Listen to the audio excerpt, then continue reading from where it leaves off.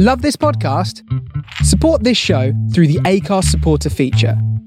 It's up to you how much you give, and there's no regular commitment. Just hit the link in the show description to support now. On this episode of Big Boys Don't Cry, we discuss the film 21 Jump Street. You don't have to have seen the film to enjoy the podcast, but if you do proceed without having seen the film, just be aware that there are a few plot spoilers. Enjoy.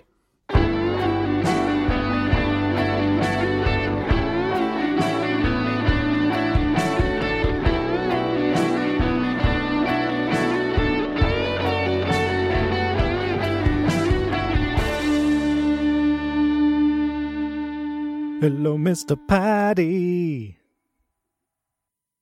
Got 21 Jumps to Street. That's all I got this week. It's quite a tough one. I like it, though. I appreciate it.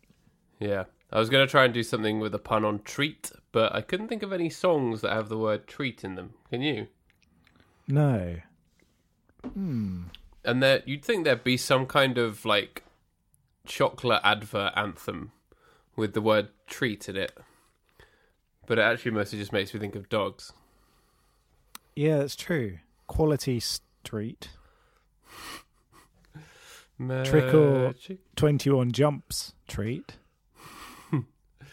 21 Jumps Treat. Yes, exactly. Yeah, it's like two different things on a to-do list. Got to do 21 jumps and then I'm going to get a treat. Or you get a treat when you've done 21 jumps. It's a reward system. Yeah, it's like a reward system, isn't it? If you do 21 jumps, you get your treat. Yeah. But it remains to be seen what that treat is. Is the treat 21 more jumps? Maybe. Except this time, instead of jumping over something dangerous like some spikes, you're jumping over something nice like a pool of water with some carp in it. Just some pillows. Yeah. Love a good jump. Jumping up and down. It's underrated. Do you like to get out your seat and jump around? I do if I've come to get down. But only if you've come to get down. Yeah. In any other circumstances, no. If I haven't explicitly said that I've come to get down, do not ask me to get out my seat and jump around. You will remain firmly in your chair with no movement whatsoever. Yeah. Because you came to get up. Yeah. In fact, yeah, it doesn't really make much sense, does it? Like, to get down, that means like to dance, but it sounds more like a sort of just a way of describing sitting down, whereas to get up. Yeah. Seems, yeah. I came to get up. So get out your seat and jump up. Get out your seat and double up. Oh, I like it. There we go. We found our version. Yeah. But then if you think about in the 90s, you had 5 saying everybody get up. 5 will make you get down. Oh, that's true. I think pop music in general is very, very confused about the concept of up and down. It's all about the clash, isn't it? Yeah. All those binaries in pop music is intrinsic to the spectrum of vaguely rap-related songs that people enjoy and that get played. I thought you meant the clash like Rock the Casbah. Get up the Casbah. What's up your Casbah? Get down to my safe European home. Luxembourg. That's what that song was about. Yeah. At the eventual demise of the EU. Oh, the EU. Can I hear a dog barking in the background? No, I'm sitting on the squeaking chair. Although there is also a dog barking in the background. Wait, hang on. Is that what you thought? What you could hear? No, I thought I could hear a little dog barking. Okay, maybe you are hearing the dog then, because I can't hear it because I've got the big headphones on. But I'm not hearing my voice in them. I'm just hearing you. Okay. I don't want to hear myself. Who wants to hear that noise? Jeez. You've got full Rob Gordon coverage coming into your ears. Yeah, surround sound. Surround sound, Rob Gordon. Yes, you can hear a dog barking. Possibly 2 dogs barking. Because we have moved house. We've been in our new house for less than a week. We still don't have the internet. So I've been doing all our internet business, including uploading last week's episode of the podcast. by tethering to my phone. So it's a good job wow. that I've got a pretty fat data plan. Not that I'm I'm boasting. Hey, come check out my data plan. I know boasting is a sin, but I'm exhibiting the sin of pride, but I've got a huge data plan. That's very impressive, though. Yeah, we've been streaming films and stuff. In fact, we streamed 21 Jump Street on my data plan. Oh, really? Yeah. Oh, there we go. Excellent. That's good. But yeah, I'm looking forward to getting proper internet. I bought a Wi-Fi mesh system in anticipation, like a real person. Okay, amazing. So, it's one where you've got like 4 routers and they all make like a big Venn diagram of Wi-Fi around your house, so that there are no black spots. So you have pure Wi-Fi access. Yeah, everywhere, 360-degree Wi-Fi. Yeah, unfettered round Wi-Fi, not flat Wi-Fi. None of that flat Wi-Fi rubbish. Yeah. Research flat Wi-Fi. So I take it that's been your the primary use of your last week then has been moving in. Yeah, we moved in on that. Friday, so we took Friday and Monday off, and then had 4 days to just kind of go through everything. So that was good, and unpack and stuff. Actually completed on the Friday and moved in on the Friday, and then just spent the week unpacking. But it's good. But yeah, the people sort of not our direct neighbours, but 2 down from each of us, both have like quite small yappy dogs. So I think that's going to be a perennial problem from now on. Honest, that's all right though, barking. because the sound of a little dog yapping in the distance is always entertaining. Yeah, there's like a proximity thing for small yappy dogs, where the closer they get, the more irritating it is. But you've got that perfect moment of they're that far away and you can just hear a dog yapping, and it's kind of hilarious. Yeah, that's good. If it's like a big dog barking, sometimes it's a little bit scary. Yes, yeah. But yeah, little dogs, and it's just friendly barking. They're just talking. Yeah, they're just like, "Hello, I'm a little dog. Give me food." Yeah, give me food and attention. Yes. So my week has consisted of, I have had the second of my series of mental health awareness sessions at work. Cool. Which I'm running some web conferences to everybody else across my company. Is the second good. session a follow-up on the first session, or is it a repeat of the first session for people who couldn't come to the first session? It's a follow-up. It's like Star Wars Episode 2 to Star Wars Episode 1. So in Episode 1, The Phantom Menace is depression. And Episode 2, Attack of the Clones. But here the attack is on mental health illnesses in general. And it was explaining to people what support is out there through our company and outside of the company. Cool. There was also a love interest bit where I explained how I hated sand. That was a big part of it. And lots of CGI men shooting CGI monsters at the end. Excellent. It was so the bit in Attack of the Clones where they go and look at all the clones. Did you have it like that? Except the clones were all like all the mental illnesses, and then you all had to like be Jedi and attack them. Well, no. In Episode 2, the clones are kind of the good guys. So when I was showcasing the clones, it was like, here's Booper Cover, here's the Employee Assistance Program, here's the Bank Workers Charity, and they were the clones, and then the robots were the different mental illnesses. But rather than shooting them with laser guns, it was a swift kick to the dick for each one. Kick to the robot mental health dick. Kicked him in the dick. Yeah. Oh, just like how in 21 Jump Street, he shot him in the dick. Yes, he did. Which, that bit, I found it an enjoyable film overall, but that bit did cross the line into being a little bit gruesome. Mainly because they felt the need to actually show the, like, severed dick lying on the floor. They did show... There is a moment of body horror where you see a severed penis on the floor and he proceeds to try and pick it up with his mouth because he's been handcuffed. Yeah. And I enjoy that scene because I enjoy that kind of horrible, gruesome comedy quite a lot. So I quite appreciated it. Not so much the picking it up with his mouth, but when it's like, you shot my dick off, and then they show it on the floor, I was like, oh my God, that's ridiculous. This is a movie from the people who made the Lego movie. I felt like it would have been okay to just have him say, you shot my dick off, because that's an impactful line, as it is. Yes, it is.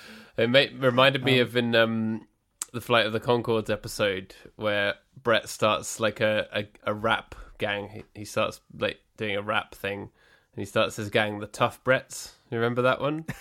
Yes. And Dave, the guy who runs the pawn shop, who lives with his parents but pretends they're just a crotchety old couple that he lives with. He tells them a story about how a whole bunch of rappers like chopped this guy's body off, so all that was left was a dick. And then they're like, "Don't you mean they chopped his dick off?" And then they're like, "No, man, they chopped his whole body off." And then they call back to it later on. This is what's so good about that show. They always found some way to call back to the little jokes like that. Later on, when they're like doing some kind of hideout, and Jermaine knocks on the door, and he's like not sure that it's him, and he opens it, and they're all like there ready to fight, and he goes, "Oh, it's just you. Sorry, I thought Missy Elliott was going to come and chop my body off." That show was amazing. Yeah, I feel like they are like really big and well respected. Like whenever they do a tour, it's like they've got a tour coming up and it's sold out instantly. It was really hard to get tickets or whatever. So that side of it's really cool. But I feel like that show is still possibly even a little bit underrated, even though I think for most people around our age who watched it when they're at university, it was quite big. I don't know. It still feels like it's not as people don't talk about it in the same way. Maybe it's a bit like Nathan Barley, like how people haven't necessarily watched the show that much recently, but it's still very culturally relevant. Yeah, I think so. And there's that level of absurdity to what's it? I've forgotten the name of it now because my brain has stopped working.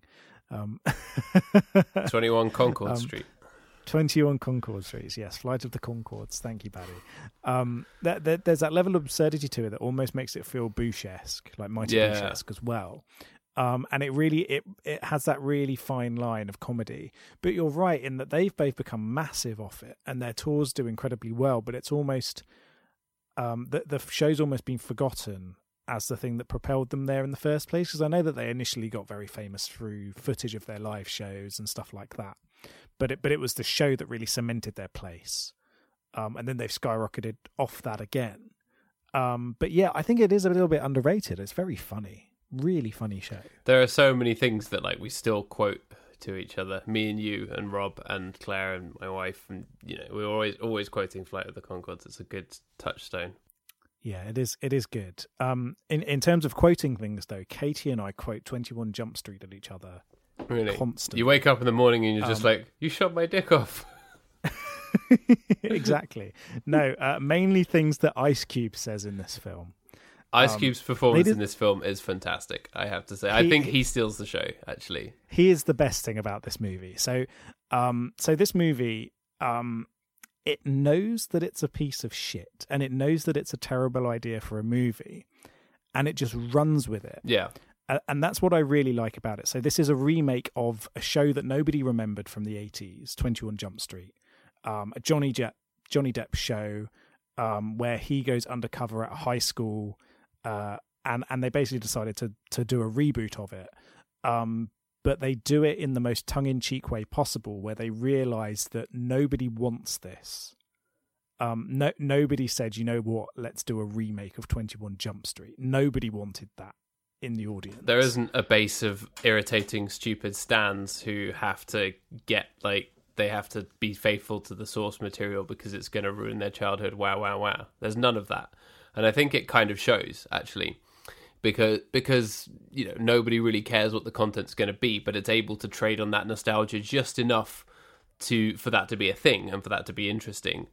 That the kind of the fame of the source material is perhaps inverse to the eventual quality of the remake.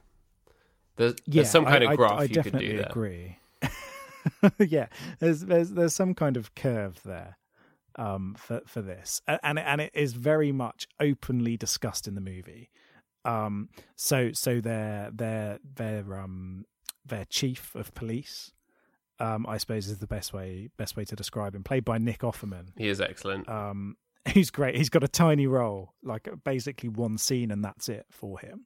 And he says to the two main characters, Channing Tatum and Jonah Hill, we're reviving a cancelled undercover police program in the 80s and revamping it for modern times.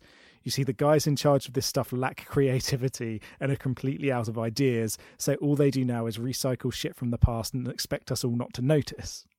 So it directly just says, this is a terrible reboot. And I think the first time I saw this film, I was kind of because I went into it not knowing what to expect. I thought it was just going to be another Starsky and Hutch remake or Dukes of Hazzard remake, one of those kind of films. And when it started, I was kind of enjoying it.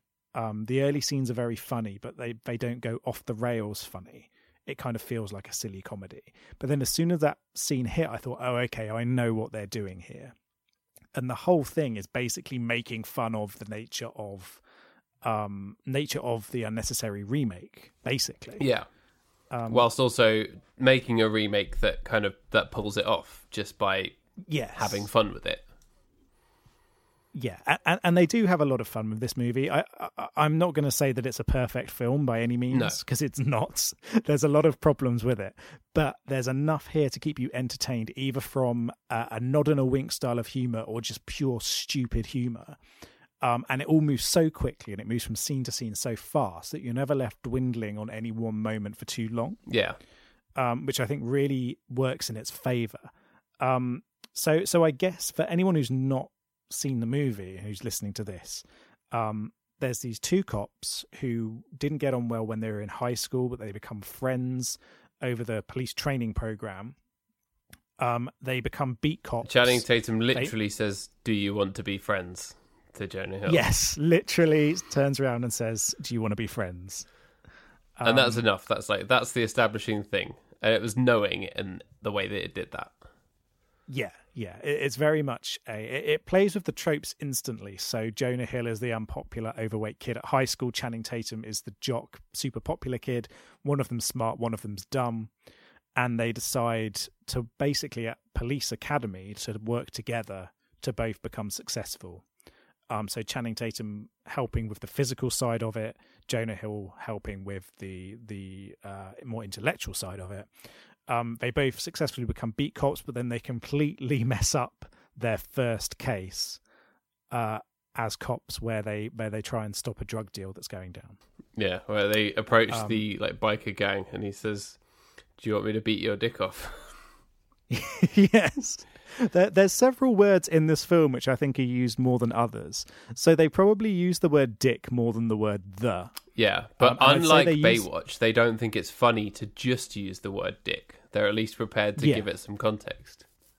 Yeah, there's a lot of foul, crude language in this movie, but at least it makes sense in the situation. But yeah, so they completely mess up this case, so they get bumped to an undercover operation because they're immature and because they look immature. The entire movie knows that neither of them looks like they're high school students, and it's referenced multiple times throughout the film that they look like they're 40. Yeah. It's mentioned several times. It's really funny the way that they do it. But yeah, that's where they meet Ice Cube, the best character in the movie, who is their new captain in 21 Jump Street. Which is a Korean church.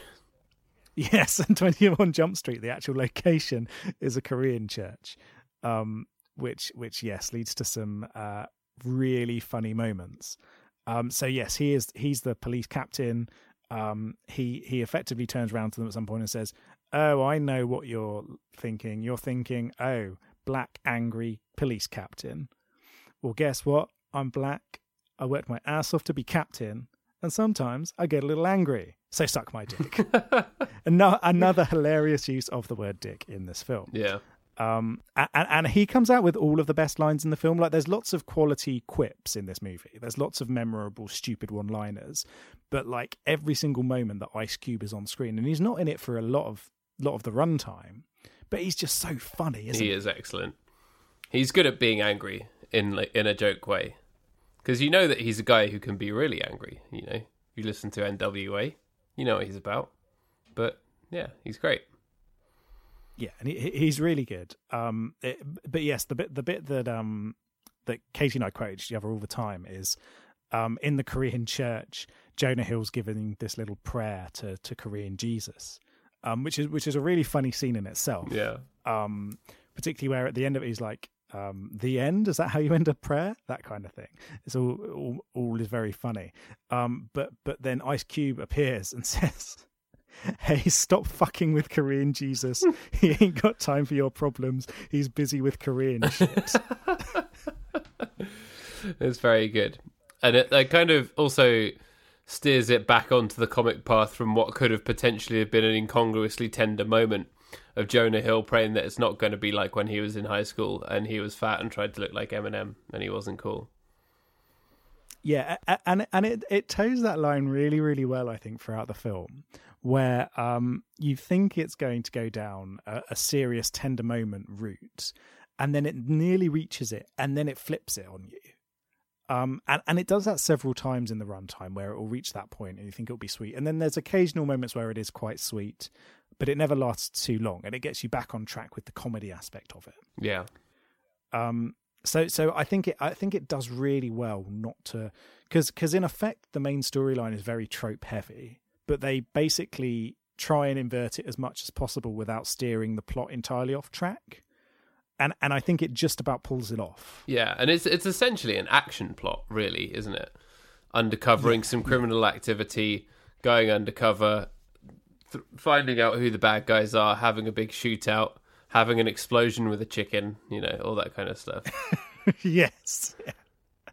The chicken explosion is, again, a very funny scene. That made me chuckle. I mean, I'm not a big action movie guy, so like the action scenes did kind of drag a bit for me and made me like a bit bored, but that was kind of quite knowing in the way that it approached that, just being like, oh, there's going to be an explosion, oh no there isn't, and then eventually there is with the chicken. Yeah, so in this shootout they shoot like a gas tanker, they shoot like a truck full of explosives, but then eventually the one that explodes is just like an old farm truck full of chickens. Yeah. And then they also have a massive explosion at the end just for no reason. Which I also liked. And yeah, it's kind of the way I try and think about this is it's like the American equivalent of Hot Fuzz. Yeah. Where it feels very much like an American movie, but it handles the satire of the American cop action movie in the same way that Hot Fuzz is the British equivalent of that satire. Yeah, definitely. I'd say that's a very, very fair comparison. And comparable casts in terms of who's famous in English, British cinema, who's famous in American cinema, that kind of thing. Yeah, that's good. Although Hot Fuzz was quite a few years before, wasn't it? It was, yeah. Hot Fuzz is an older movie, and I'd say it is probably a better movie. As much as I like 21 Jump Street, Hot Fuzz is, I think it handles that sort of parody element a little bit better than 21 Jump Street. Yeah, does. Hot Fuzz would still have shied away from showing the penis on the road. Yeah, and Hot Fuzz has its share of gory moments as well, but it doesn't go that far. Whereas, yeah, occasionally it does go a little bit far here. But I think what I really like about 21 Jump Street as well are the quite absurd elements to it. Yeah. It feels very cartoonish in its style, and you can kind of tell that the guys who did it, based on their direction here, there are sort of like similarities to the Lego Movie that they went on to do. It's got that same kind of absurdity to it, that same kind of cartoonish charm to it. So all of the moments where they're high on this drug that they're sent into the high school to stop, they have these kind of tripping scenes, and they're all very, very funny. Yeah. And they're handled in a very, most of the time when people get high in a movie, it feels like it's absolutely full of cliches, whereas here it goes so far into the cliche that it comes out the other side and is entertaining again. Yeah, definitely. And it's prefaced very well by them initially watching a YouTube video of like a kid taking the drug who then died, and it's the guy who played young Neil in Scott Pilgrim, and he takes the drug and then he has a very fun freak out in his bedroom, and it has the 4 stages, and then it keeps coming back to that as like the 4 stages of the drug. And yeah, it's very, very funny. And it's the first time they meet the like PE teacher who turns out to be the bad guy, which I did not see coming. But yeah, and then they're like gurning and stuff, and he's just like, "Are you guys on drugs?" And they're like, "No." Yeah, and that's a really funny scene, and they are doing stupid stuff like playing with their tongues and things like that, in a very stupid slapstick way. But somehow it doesn't feel stupid in the same way that Baywatch feels stupid. No, it's because it's so much more joyful. Like it's joyfully silly. It's not afraid to just kind of do things that are funny, whereas Baywatch sort of tries to create comedy out of smugness and out of kind of people having hot bods and action scenes and shiny butts and stuff, whereas this just genuinely tries to create comedy out of joyful stupidity, which is very, very different. It really, really makes me chuckle how when they're doing cop stuff, like anytime they like arrest someone or shoot any guns or whatever, they're always like whooping and hollering and stuff, which like no cop would ever do because it'd be so unprofessional. But in the context of this film, you're like, yeah, that's legit. Yeah, it's really true. Particularly at the end when they catch the bad guy, and at the end of reading his Miranda rights, they both simultaneously go "fuck you." Yeah. It's really funny. It made me laugh more when they get their first arrest, which is like one of the biker gangs guys where they forget to read the Miranda rights, but where they're just like because they're celebrating too much, and they're going like woo, just like, and they're like jumping around on top of him and stuff, and they're just shooting their guns into the air, and it's like quite early on for that kind of stupidity, but it sets the tone. Yeah, you're right. It really does, and it does handle. I feel like the first half of this movie is probably better than the second half in terms of that, like genre flipping stupidity. And then I feel like it gets a little bit too into the tracks of being a cop movie, and playing it a little bit too safe. But yeah, those early scenes are hilarious where they're two like street cops and they're there on their bikes and they basically look like they're wearing like comedy Halloween police outfits instead of the real thing. Yeah. And it's really well handled, all of that stupid humor. They do it in such a way that it's funny for anybody, I suppose is the best way to put it. Yeah, definitely. You'd have to be quite uptight not to laugh at least some of it. Yeah. There's always something to be funny here. But one thing I'd like to point out is, did you see, or did you notice at the end of the movie that there was a really clever hint towards who the drug manufacturer was earlier on in the film? No. So when they first take the drug, Jenko, Channing Tatum's character, says that it tastes like Cool Ranch. And then when they meet the gym teacher for the first time, he's eating a bag of Cool Ranch Doritos. And that's like the hint. And I think that's the only hint you have to who it is. Well, yeah, obviously that didn't register with me because, as you know, Cool Ranch, we've talked about this on this podcast before, I think. But in the UK, Cool Ranch Doritos are called Cool Original. They are. Because we don't know what a ranch is. It's like a gap in a British person's knowledge, a British person's perception. We're not able to understand what a ranch is. So I think when I saw that, I just didn't process it. Yeah, because like ranch dressing isn't a thing over here at all. Apart from in Subway. Apart from in Subway. That's the only place where you get it. The sandwich restaurant, not the underground train system. It's just Cool Ranch everywhere. When you go on the underground, Paddy, are there not people around offering you dressing? Yeah, all the time. This guy, he just like opens his suit jacket and he's like, "Hey man, you want some dressing?"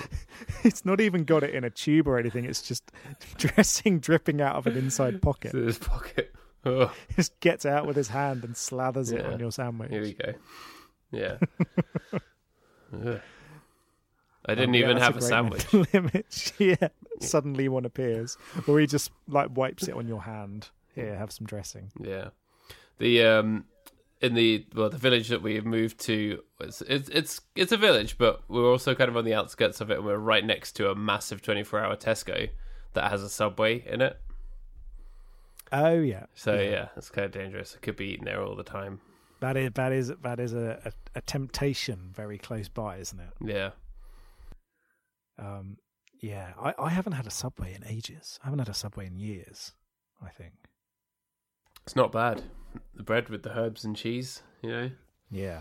Get that herby cheesy bread in you. Yeah, and it's like you can see everything laid out in front of you, and you know that you can see that it's all very, very pre-packaged, but somehow it works. It does, yeah. Give me a meatball marinara sub, cover it in cheese, because Subway is the healthy option of the fast food restaurants, obviously. This is true, yeah. So yes, me eating a 12-inch meatball sub, that's a healthy meal, definitely. Yeah, foot long. Exactly. So 21 Jump Street. The reason why I felt it could fit into this podcast, other than purely out of spite that we watched two movies that I hated that reminded me of this film. That's as good a reason as any to watch a film on this podcast. It's our podcast anyway. We'll true. do whatever the fuck we want. We can next time RoboCop. It's going to happen. The movie with no romance whatsoever. RoboCop followed by Air Bud 7th Inning Fetch, and then we just repeat those two over and over. That'll be it for the rest of time. So the reason I chose it partly is the way that it handles the romance strands in this film. So there's basically two very fleeting romances for Jenko, for Channing Tatum. There is his very bizarre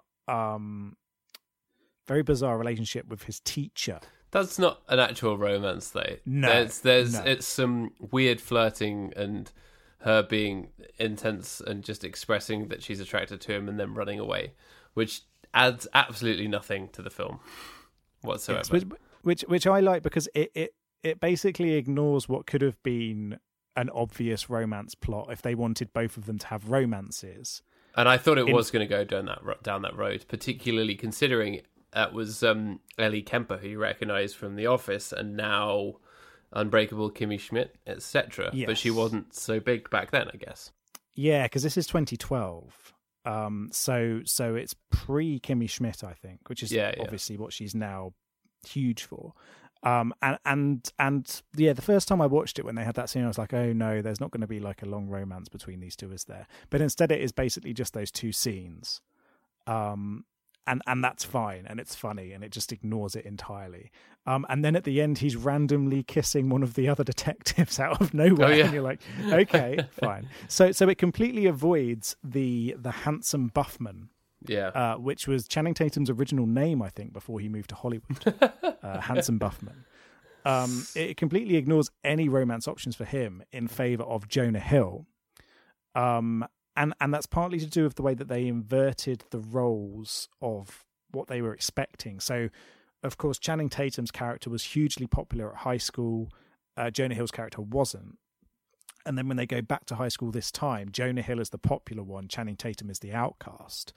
But it ends up because of a mix-up with the school principal, who is that guy from New Girl. Yeah, who's that guy from... This movie is full of, oh, it's that guy, or oh, it's that woman. Yeah. The entire movie is that, basically. It's got a really good extended cast of people who you recognise. Yeah, Dave Franco, obviously.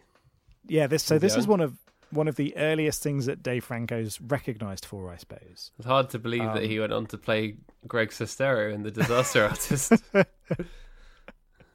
It's amazing, and I think it's a really good performance from him in here. Yeah, he's the popular kid who's also the drug dealer, but as part of an inversion of traditional high school tropes as seen in movies like Never Been Kissed.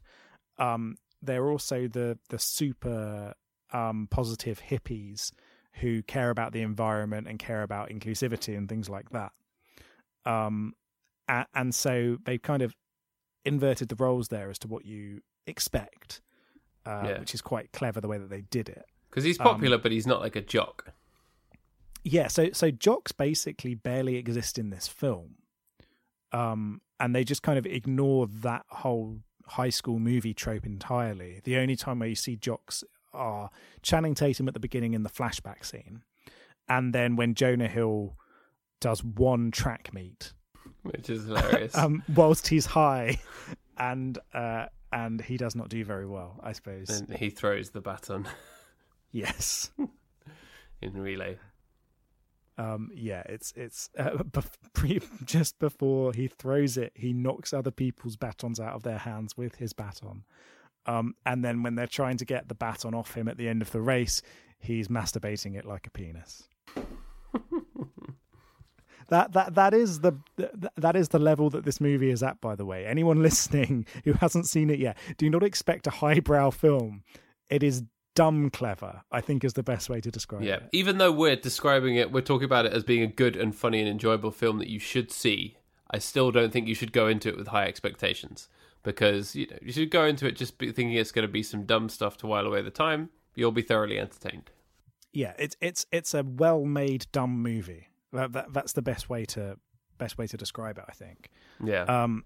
And yeah, so it's full of all of that stupid stuff. But I really like the way that they built those characters, where Jenko's character, his character arc, and there are character arcs in this movie. His is around finding enjoyment in the intellectual side of studying and becoming friends with people that he would not have been friends with previously by becoming friends of all of the science geeks. Yeah. Who are also kind of shown as actual people rather than just nerds who like Star Wars or Dungeons and Dragons or whatever. They're actually just like good at science, and then they bond with him. And that side of it is actually quite nice when he realizes that they're his friends. And then when they have to go to the prom and he gets them to come in the car with the doves. That I laughed out loud at that one with the doves. Yeah, that was really funny. Particularly since he's just got a box with doves written on it that he throws over his shoulder when he gets out. Yeah. So it's kind of a sweet moment. That there's a few moments that are sweet in this film, and it's not really the moments you expect, but it's things like Channing Tatum becoming friends with a bunch of nerds at high school. And when Schmidt asks Brie Larson's character out to the prom, there's that very brief moment before everything turns sour, where Channing Tatum's like, "Oh, well done, Jonah Hill, well done," and then Jonah Hill starts being a dick, and then that kind of sours the relationship. And then they have a fantastic fight during the Peter Pan play, where Jonah Hill is hanging from the ceiling, and it is really funny and weird, but a good kind of thing for the plot to hang off, that Jonah Hill gets really, really invested in theatre and ends up playing Peter Pan. Yeah, it's a really nice touch in that he's the one that goes too deep and gets wrapped up in high school politics drama. And becomes really invested. Like you said, he becomes really invested in this play, and they almost don't follow up on a lead to find out who the suppliers are, because he wants to star as Peter Pan in the high school play, which I think is amazing. It's really funny the way that they did that. But the relationship between Jonah Hill's Schmidt and Brie Larson's Molly, they handle it with a bit of care, in a way that Never Been Kissed doesn't. So aside from, they do kiss at the end, which I think is a little bit uncomfortable, but at least at that point they both know who each other are. Yeah, they still have to have their moment, even though she probably should be angry at him and seems like she's really angry at him, but then she's like, all right, whatever, fine. And she has already said that she's 18, so it's fine. Yeah, and it's still a little bit creepy, and you're still like, oh, this is a bit awkward. But every other moment in the film where there is that chance for it to go into awkward territory, Schmidt, Jonah Hill's character, stops it from going into that awkward territory. Whether it's when Molly is leaning in for a kiss, he pulls back and offers her a hearty handshake, for instance. And that kind of stuff. It always manages to stop from being creepy, unlike Never Been Kissed, which is constantly on a creep factor of 10. Yeah, it's sort of a tonal thing, isn't it? Because Never Been Kissed takes itself a bit too seriously. Anytime the hockey-loving English teacher hunk guy is on screen, you're just like, ugh, Jesus, no, don't do that with a student, no. Go away. Yeah, exactly. It's really creepy, that movie. Whereas here, everything's funny, and there's still the potential for it to be a bit creepy. And I remember the first time I watched it, in those romance scenes, you're like, what are you doing, dude? You're a police officer. This is someone at high school. And they still manage to sort of avoid it, basically. Yeah, they don't let it go to a point where it's going to detract from just having a laugh with it. Yeah. They always manage to do something with it, which is nice. They'd rather have a 5-minute scene of them trying to make each other puke up by putting their fingers in each other's mouths. Yes. Which is quite revolting, but... Oh yeah, it's incredibly revolting. But again, it doesn't go on long enough that you resent the scene. And that's another big difference, I suppose. That's another big difference to movies like Baywatch, where everything goes on for far too long. Whereas here, everything moves so quickly that you have that, oh, yep, okay, they're trying to make each other puke up now because they've just taken this drug that killed somebody. And then they're just like, okay, yeah, we'll move on to something else. Just snap, snap, snap, snap, snap. Yeah, the pace of it's good. And it works out as what, an hour and 40? Yeah, it's quite a short film. Yeah, that's good. It's just the right length. It's the length that it needs to be to give us enough Ice Cube and enough Jonah Hill, Peter Panning, and enough explosions. Yeah. It fits it all in. It does. And you'll be pleased to know that that in the sequel, which is actually good, 22 Jump Street is a dumb name for a film. They do go to college. It's not as good as the first one because you kind of know what to expect, which you don't from the first film. But it is still funny, and Ice Cube appears in it again, and he's funny. In fact, he's in it a little bit more, I'd say. But yeah, so it's I really like this movie, but it's not without its problems. Yeah. And some of that is where the humor goes a little bit too far. Some of it is in where it sticks a little bit too close to either the dumb comedy tropes or the bro cop tropes, where it doesn't push the envelope all the way through the film. And sometimes when it falls back into that safety net, it feels a bit stale or it feels a bit too stupid in the wrong way. Yeah, I think it's fair to say. And I maybe didn't. I thought it was fine, but yeah, seeing it the first time, I think I would feel that a lot more on a repeat watch. Yeah. And each time you watch it more, you kind of recognize a few more things like that, like the way that they treat secondary female characters is a bit weird. Apart from the ones who have a lot of dialogue. And it's only a handful of cases, but like the drunk woman in the back of the limousine at the end, for instance, you think, hey, that's a bit weird and stupid. That feels a bit like it could be in an Adam Sandler movie, not in this film. Trying to unzip his trousers. Yeah. That feels like it should be in a much stupider movie than this one. And so there's those little moments like that. But it's not the same for everybody. So the two other detectives, the female detectives in 21 Jump Street, one of which is played, of course, by Dakota Johnson from 50 Shades of Grey. And whenever they have this sort of rivalry with Jonah Hill and Channing Tatum, and that kind of rivalry, though it's only in a couple of scenes, again, it feels very genuine and it feels like it's been built very well. But yeah, there are those moments where sometimes it feels a bit lazy and it feels a bit cheap. Yeah, I don't really think that any of the female characters are really invested in much at all. No. By the movie, by the writing, by anything. All of them are just there to service the buddy bro plot. And yeah, maybe they could have done it differently.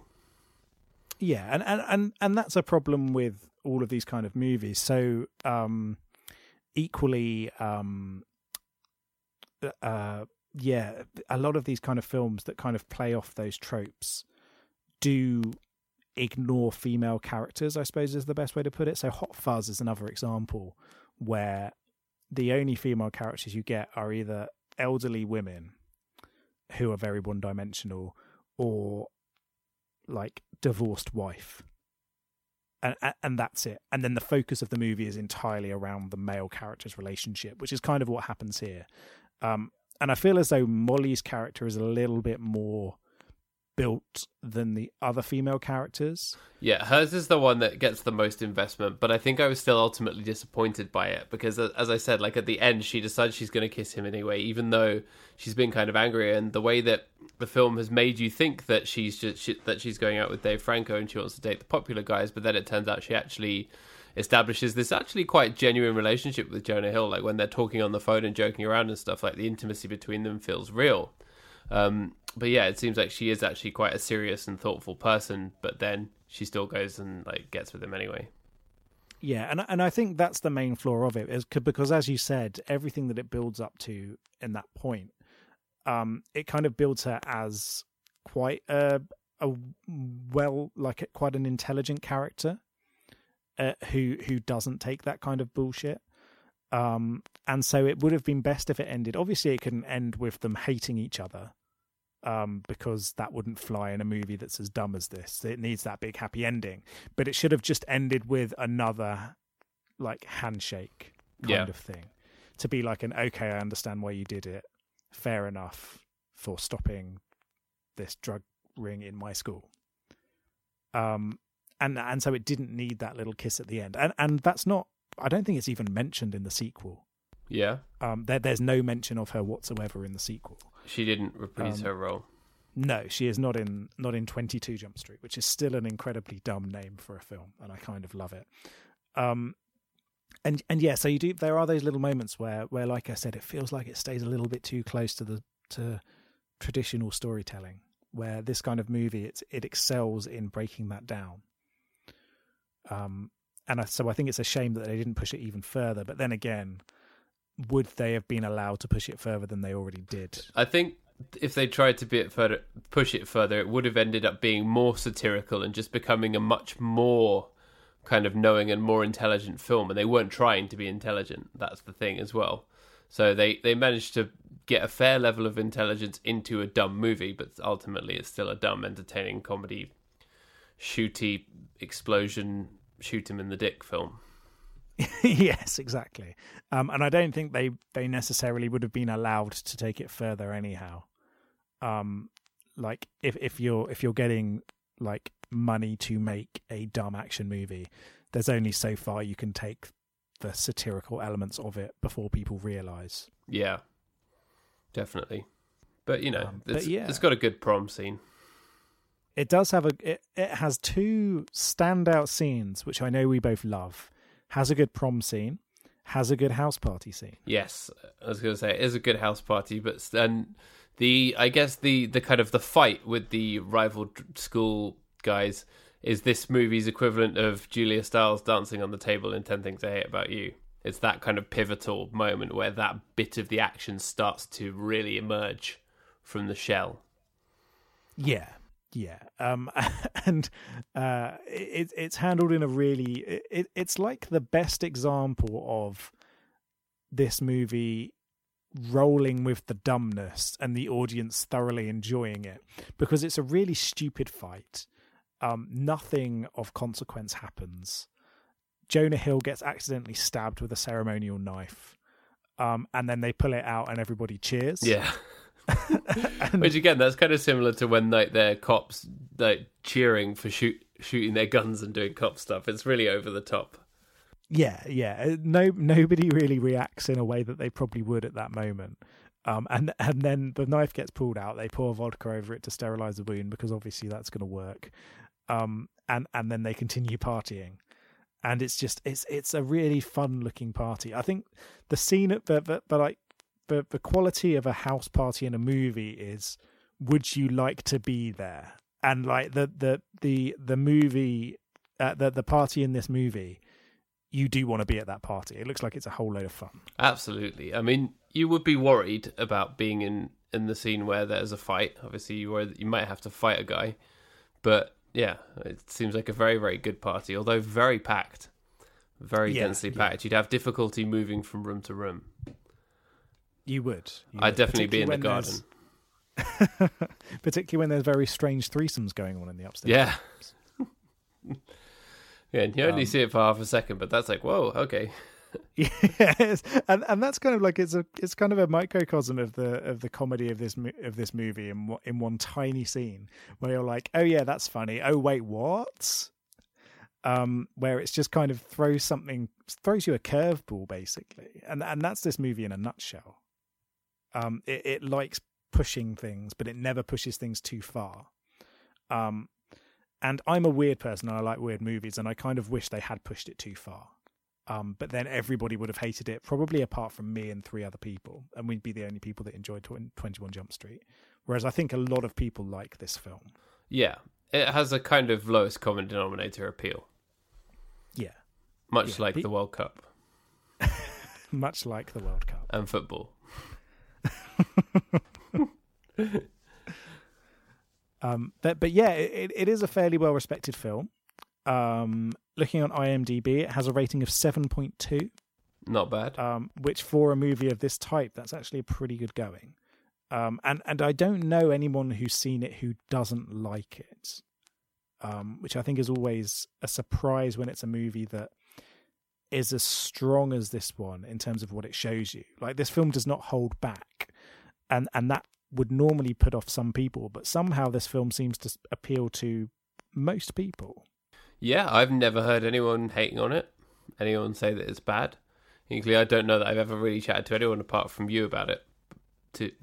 But yeah. I'm standing for this film, Paddy. 21 Jump Stan. 21 stands. That would be your username on the 4chan forums that you frequent. Oh dear. Yeah, I do not go on 4chan before anyone wonders. I am not either a 12-year-old boy or a 40-year-old fat racist. Those are the two demographics of 4chan. I'm just looking back through my notes. Yeah, I gotta say I like Brie Larson a lot. She's very accomplished as like an actor, but also as a director as well, and a musician. She's very, very multi-talented. Oh, is she a musician as well? Yeah. I haven't heard much of her stuff, but she's got a solo album apparently that's very good, and she's done some bits and pieces for films that she's been in and written for and directed for. If you remember in Scott Pilgrim, she was the singer who is Scott's ex, who's in the famous band. She sings in that, and she's very good. The one that wasn't the music metric. Yeah, is that right? Yeah. Yeah, so if you listen to like the soundtrack, it's metric, but in the film, it's her actually singing it, and she is actually very good. Oh, very cool. Yeah, with the guy on bass who is the Superman guy, and then they have a bass battle. Bass battle. My favourite film that Brie Larson's been in recently is Kong Skull Island. By the way, I don't know if you watched that. I did not. It looked stupid. It's really it kind of has the same thing as 21 Jump Street, actually, where it knows that it's dumb. Is it? And it revels in it. Peter Jackson? No, that was the previous one. It's Jordan Vogt-Roberts, who's a really good like up and coming director. He's been given so he did The Kings of Summer, which you might have seen. But that's like a cute little indie movie that people like.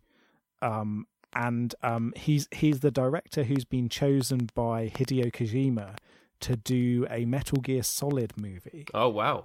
Metal Gear Solid is, for anyone who's not into video games, one of the most unfilmable video games of all time, where the entire thing is basically built on movie references and pop culture references into a bizarre twisting, turning, like espionage narrative.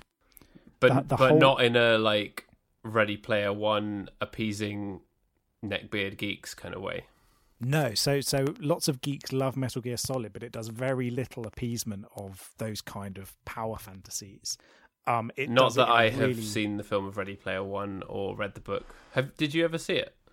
No, I keep meaning to, because I love a good Spielberg silly action movie. I really like Spielberg as a director, but I kind of heard mixed things about the initial book. Some people who really liked it, other people who found it was a little bit too nerd power fantasy-y, which kind of made me a bit unsure about reading it, because it's massive as well, I think. And I have a very short attention span for books at the moment. Most of the stuff I read is like 200 pages. And I'm like, okay, I'm done with it now. That's still a book. There's nothing wrong with that. It's still a book, yes. But as someone who used to read massive books like The Magus by John Fowles, I feel as though I'm letting the side down by reading short stuff. Do you turn up to your like long books club and you're like, how many pages? 200. Get out. And you're like, but I read Annihilation. It's really good. It's like, don't care. It's only like 180 pages. Get out, Rob. Hit you with a copy of Infinite Jest on the way out. It's like capital punishment for the long book club. They just throw that at you. But yeah, so I haven't seen it, but I will get around to watching it at some point. But yeah, Metal Gear Solid is a twisting, turning mess of a movie, of a series of games, and I have no idea how they're going to film it. But I think someone who understands how ridiculous the series is, and who's been given the blessing of the director behind the games, it's probably a good bet that he might do a good job. But yes, Kong Skull Island is equally. It knows that it's dumb and it revels in it, and that's exactly what 21 Jump Street is. Yep. And it's good when a director is willing to just kind of take that plunge and just go all in and go, yep, let's get the severed penis in there now. Yep, severed penis prosthetic. Yep. So yeah, that's good. And yeah, good cast of people. It's nice when you see a film like this and it's a cast of people who are all on the way up. The 2 stars included as well. Channing Tatum. The more I see of Channing Tatum, the more I like him. As you know, when we started doing this, I was very unfamiliar with his work, but no, I think he's good. He's got a good face. Yeah, I really like Channing Tatum, and I think it helps that I first saw him in weird stuff that I liked. So I think the first thing I saw him in was Side Effects, which is a movie about. It's kind of like a conspiracy, a murder conspiracy, all tied up in the use of psychiatric drugs. All right. Directed by Steven Soderbergh, and it's not the kind of thing that you'd expect Channing Tatum to be in. And up until that point, a lot of people have been thinking of just as like, oh, the Magic Mike guy. And so like I'd basically gone from I watched him in 21 Jump Street and thought it was funny to watching him in this very, very serious drama. I was like, oh yeah, he's good. And like since then, obviously, he's been in a whole load of hugely successful stuff. And then unfortunately, Jupiter Ascending was not successful, but I love that movie. But it was so much fun. Yeah, we still very, very much enjoyed that. And I think he really stole the show in that one as well. Yeah. With his dog ears and his winged boots. Yeah, dog ears, hover boots. And yeah, so I really like him. I think he's a good one. Yeah. And Jonah Hill has a very interesting CV as well. You often worry for him, especially in a context like this, where you think he's playing a potentially like fat nerd character, that they're going to go all in on those aspects of his physical appearance or those kind of thing, that he's going to be typecast. But every single role that I've seen him in, especially recently, he's been really, really good and managed to break out of it. Like I saw him in the Wolf Boy of Wall Street. He was good in that. He's great in The Wolf of Wall Street. He's one of the best things about that film. And yeah, he's really good at breaking out of, because obviously he initially made his name with that teen comedy, Superb Ad, the Superb Ad. Yeah. It's all about advertising. Teenagers who want to get into advertising, I think, isn't it? Yeah. And it's about them trying to sneak a halftime ad for the Super Bowl into the production reels. Yeah, that's exactly what it's about. That would actually be a very cool idea for a film. It's a little bit along the lines of, have you heard, there's a Canadian TV show called Nirvana the Band, the show? No, you heard of this? Adam showed it to me. I think it's quite obscure. I haven't really heard much about it. There's these 2 guys who are in a band called Nirvana the Band, and it's spelled with 2 N's. And it's set in Toronto. They're Canadian, and the whole thing, it's like, I think it's mostly improvised and it's kind of real life. They sort of troll people a bit, but not in a mean way. But it's about them trying to get their band a gig booked at this really tiny venue, and they just keep like doing really, really inept things and coming up with schemes to get them to book, like to get a gig there, like sneaking into the office of the local paper and getting it printed in the gig listings so that the venue then has to give them the show and stuff. But yeah, that seems like that kind of thing. Like, and there's one where they go to the what's that famous film festival, the Sundance Film Festival, and he literally sneaks into the projection booth and like sneaks his film in, like changes over the reel, and then becomes this like overnight sensation star. But it's a really, really great show. I won't keep going on about it, but you should definitely check it out. Oh, okay, yeah, I will do. That does sound really good fun, actually. Yeah, it was on Viceland, the Vice TV channel. Oh, yeah, I watch a bit of stuff on Viceland, actually. Yeah, there's some really good, interesting stuff on there. So I'll have to check that out. Yeah, if you can separate that obviously from Vice's founding. Yes, the horrible bullshit that was Vice when it was first created. Founded by the guy who is now the head of the Proud Boys. Yeah, Proud Wolf Boys. Yeah, the Proud Wolf Boys who don't wank. Who do not wank, yeah. Yeah. Oh, they're horrible, weird people. Yeah, anyway, Superbad. We should talk about that at some point. Yes, yeah.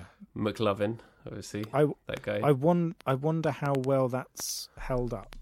Yeah, because I don't think I've seen it in a long time, and I imagine it might not have aged well. Yeah, well, that's my gut instinct. So, yeah, I'm intrigued to see how well that movie is done over the passage of time. And Michael Cera as well. The ageless young man, Michael Cera. He was 47 when they filmed Superbad.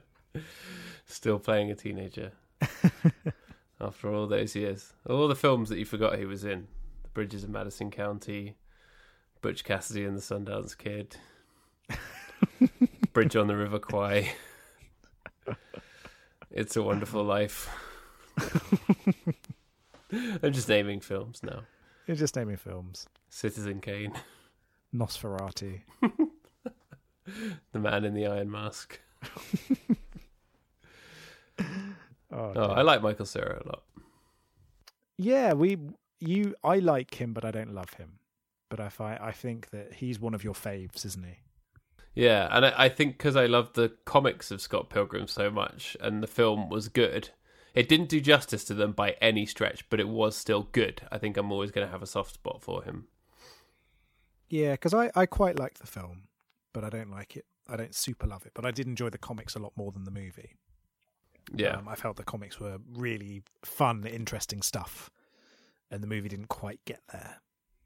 No, which is an impossible task, of course. Yeah. Almost as impossible as turning a mediocre 80s TV show into an enjoyable reboot role. Yeah, well, both of them had a scriptwriter. They shared a scriptwriter. Oh, there we go. Michael, what's his name? Cera. Michael Cera. Yeah, he wrote this as well. He wrote 21 Jump Street.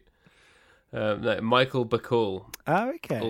Also co-wrote Scott Pilgrim, and I did think there's a vague similarity in tone to some of the ways that like some of the scenes are structured and stuff. Yeah, I can see that. Yeah, I can definitely see those similarities there. Which is, yeah, I didn't think about it that way, but you're completely right. Some of the cartoonish elements of it really match up with Scott Pilgrim versus the World, don't they? Yes.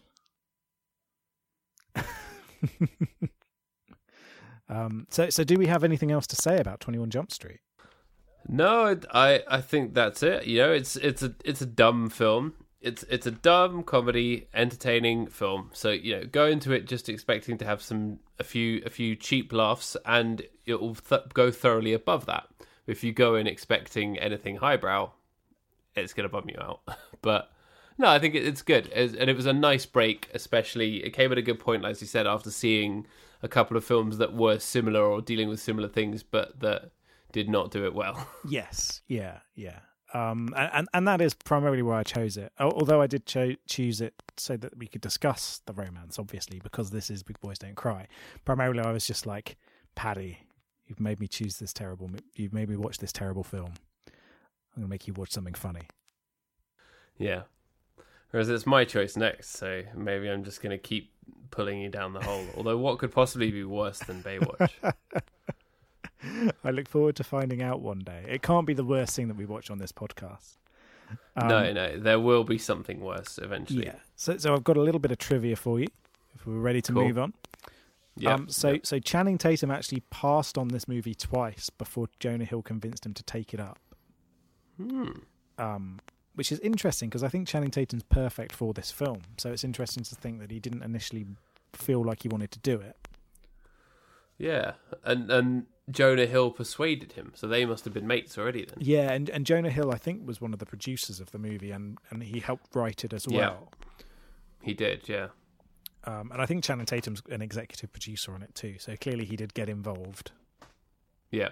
I like that when people can be involved in the project like that and kind of have oversight of how it all fits together rather than just turning up on set and acting. Like, yeah, I respect people who do that. Yeah. And it usually does yield good results. I think you can tell in this case just about the way that their characters feel coherent. Yeah, exactly. I think it really does show through here. You're right. So Emma Stone was considered for the lead female role, but had to drop out due to scheduling conflicts with The Amazing Spider-Man. Which one of those movies has got a better reputation now? Probably 21 Jump Street, because nobody remembers The Amazing Spider-Man. I have not seen The Amazing Spider-Man. It is the Bon Jovi-ing Spider-Man.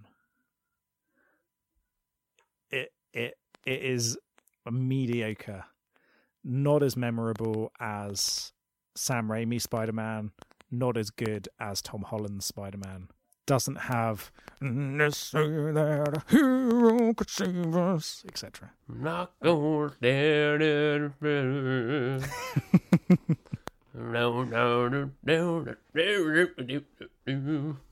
That's an excellent Chad Kroeger / Pearl Jam impression.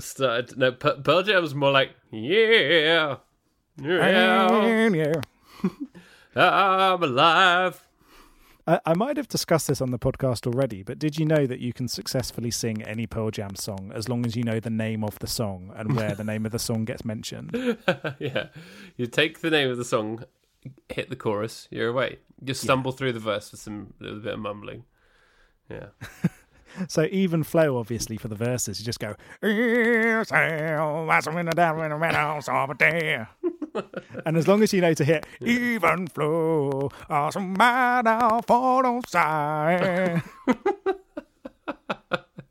yeah, exactly. Although Pearl Jam songs, some of them they got weird titles or long ones, like "Elderly Woman Behind the Counter in a Small Town." Oh yeah, longest title in the Pearl Jam catalogue. that is one heck of a trivia right there. Yeah, used to be quite into them, but I think my my Chad Kroeger impression also fell slightly into Bob Dylan at the end. Oh yeah. He's more like.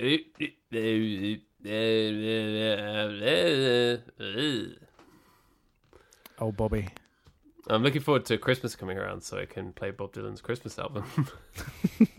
I don't think I've ever heard Bob Dylan's. It's atrocious. It was made quite recently, so I think if he'd made a Christmas album in the 60s or the 70s, it would have been really good. But yeah, it's not good because he cannot sing anymore. It's current day Bob Dylan. Yeah. Not classic Bob Dylan. No, but I respect him. Yeah, you've got to respect a bit of Bob, don't you? Yeah. But yeah, have you got any more trivia, or shall we just keep doing Pearl Jam impersonations? Well, I could do Pearl Jam impersonations until the end of days. Me too. So the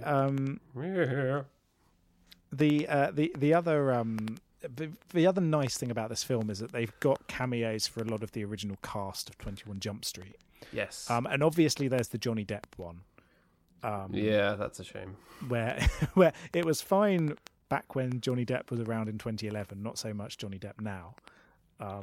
Where any time that he appears on screen is a stain on your life. He is the one person I think where I can't watch anything with him in now because I don't know, I was never that invested in him anyway, but yeah, he looks like an angry nutjob who is going to punch you in everything. Well, he's definitely not the only one. I think there's lots of people who I would have bigger problems with watching things of than him. Oh yeah. But yeah, it has kind of stained his reputation going back to those original movies that he was in. And at this point, this is 2012. So his career was a bit on the decline, but that was the only thing. And it's kind of a neat little cameo for him. But there's other cameos in here for other people from 21 Jump Street, which is nice. And then they follow that up in 22 Jump Street with some other ones. And so they're kind of, although the movie's very, very different from the original show, they're still kind of showing respect in that way. With it not being as intrusive as the cameos in Baywatch, for instance. Yeah, or just as dumb. Like the cameos in Baywatch was so awful and so cheap. And like I said, it was mostly just like a 30-second shot of David Hasselhoff's feet. Yes. I'm still angry about it. It's going to be on your deathbed. You'll be going, David Hasselhoff's fucking feet. That'll be it. Yeah. And I'll be like, I am going to hassle the Hoff in heaven. But... You've got to hassle the Hoff. Yeah. But yeah, I noted that there was a brief appearance from the woman who played Officer Judy Hoffs in the original 21 Jump Street, who is apparently one of the big characters. But I didn't know until I saw this that was the name of the character, which fits into. Have you seen Zootropolis / Zootopia? No, I haven't. Well, the main character in that is called Officer Judy Hopps, and she's a rabbit. Okay, and she's a rabbit. Yeah. It's actually very, very good. One of Disney's best in recent years, in my opinion. Although I can't remember whether it was called Zootropolis or Zootopia in this market. Well, why they decided to call it two different things in two different markets is a bunch of bullshit. It's the same thing as like thinking that English people won't buy Cool Ranch Doritos because we don't know what a ranch is. We know what fucking ranch is. We'll still buy the crisps because they're crisps. People will still watch a film if it's called Zootropolis or Zootopia. You know? Yeah. Yeah, because the only reason I can think otherwise is if there's some kind of contractual issue with the name, which I think is partly what happened with the Bad Neighbours movies over here, which are known around the rest of the world as Neighbours. Equally, the band Suede are not called Suede in America because of a folk band, like a country band called Suede. Yeah. Instead, they're called the London Suede. Mm-hmm. And so I wonder whether it's maybe something to do with that. Maybe someone had already made a terrible movie only to UK audiences called Zootopia, so they had to call it Zootropolis. That does sound likely, actually, doesn't it? That could be why. But it must have had some serious legal weight if Disney weren't able to get around it. Yeah, or it might be. You may be right that they just decided to change it for no good reason. I don't know. Maybe we should find out. We can get around to watching Zootopia at some point. Yeah. Either way, it's very good. I'm a fan. Yes, I've heard really good things about it. It's got Wolf Boys. Wolf Boys. You can't beat a movie with Wolf Boys. Tiger Boys. Tiger Boys. Yeah, so that little bit of calling back to the original series was good, and it was a thing that you could get, because it's, I guess, like, if that name has endured through American culture in that way, maybe the show was more famous than we thought, but it never made it over here. Yeah, I think it was fairly well known in the US, but it's the kind of thing that faded from public consciousness quite quickly. Mainly just because there wasn't much else on in the 80s. Yeah, exactly. They just only had Reagan. 5 channels. Yeah.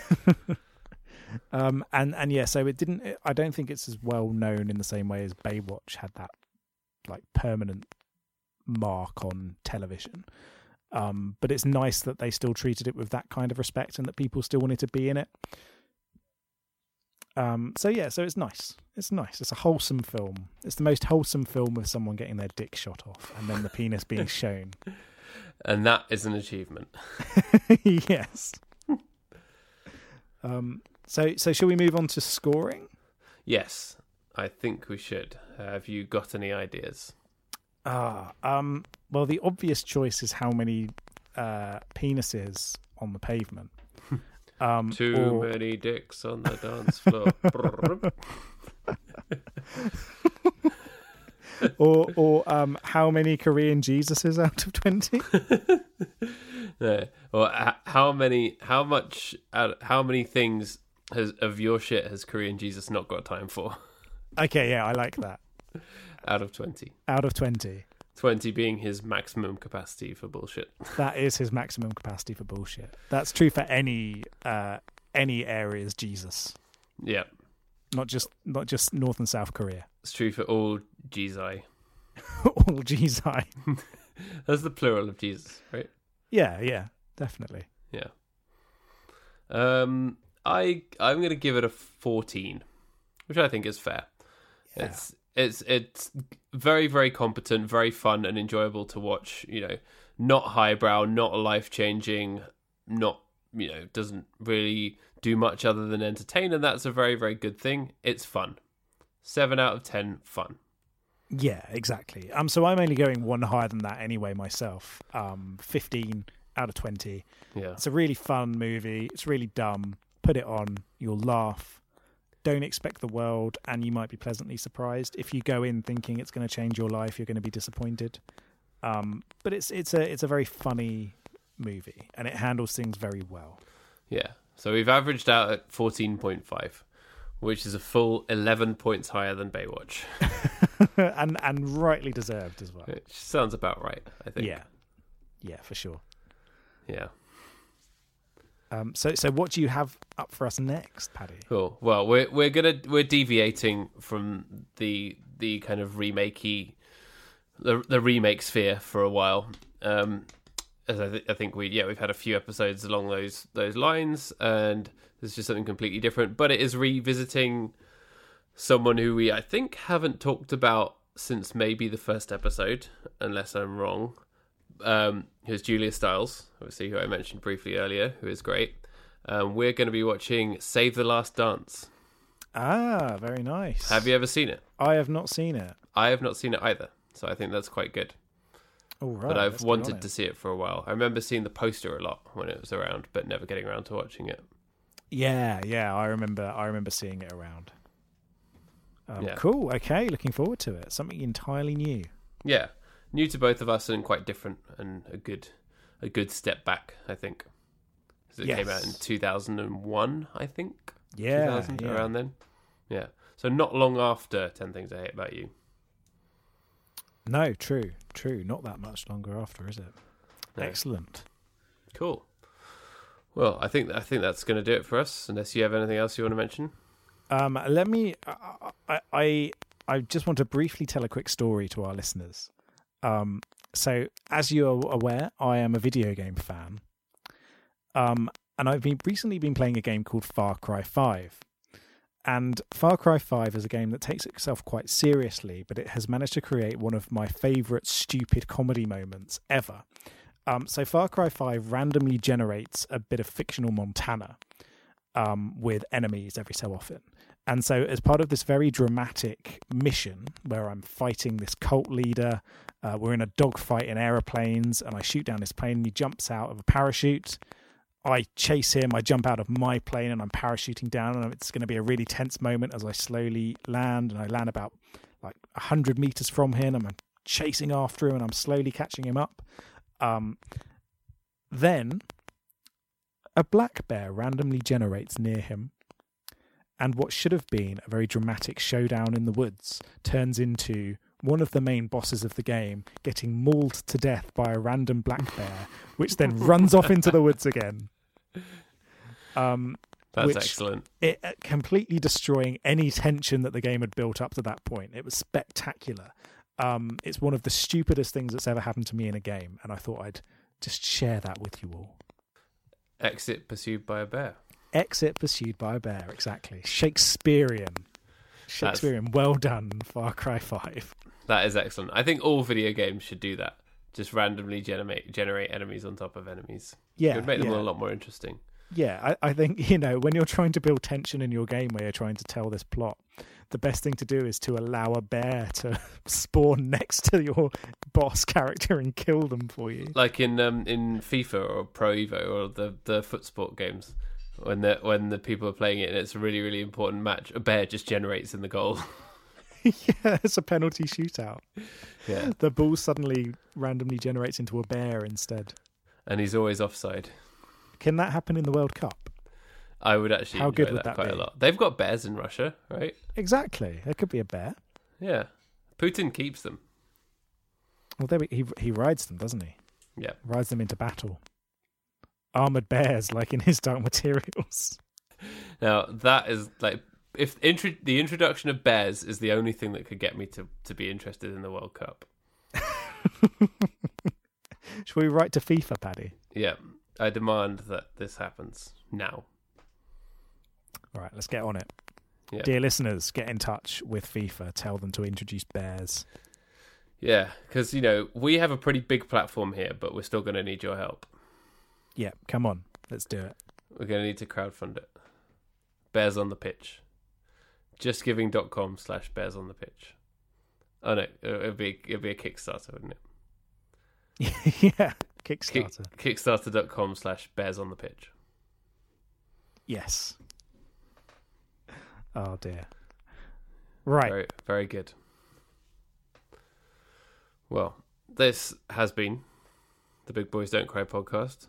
As always, if you like what we do, please consider leaving us a review on iTunes or wherever you get your podcasts from. Always helps us get new listeners, etc. If you take issue with anything that we've said, and maybe you don't want bears to invade the pitch during the World Cup, maybe you could just email us at bigboysdon'tcrypodcast@gmail.com or tweet us at bigboysdon'tpod. Always love to hear from you, as long as you're behind the bear campaign. If you're not, we'll just ignore you. Yeah, get out. If you don't believe bears should be in football, get out. Then you're prejudiced. Yeah. Yeah. Then we don't trust you. All right. Oh dear. And we will be back next week to watch Save the Last Dance. To discuss Save the Last Dance. Yes, indeedy. All right. Bye-bye. Alrighty. Bye.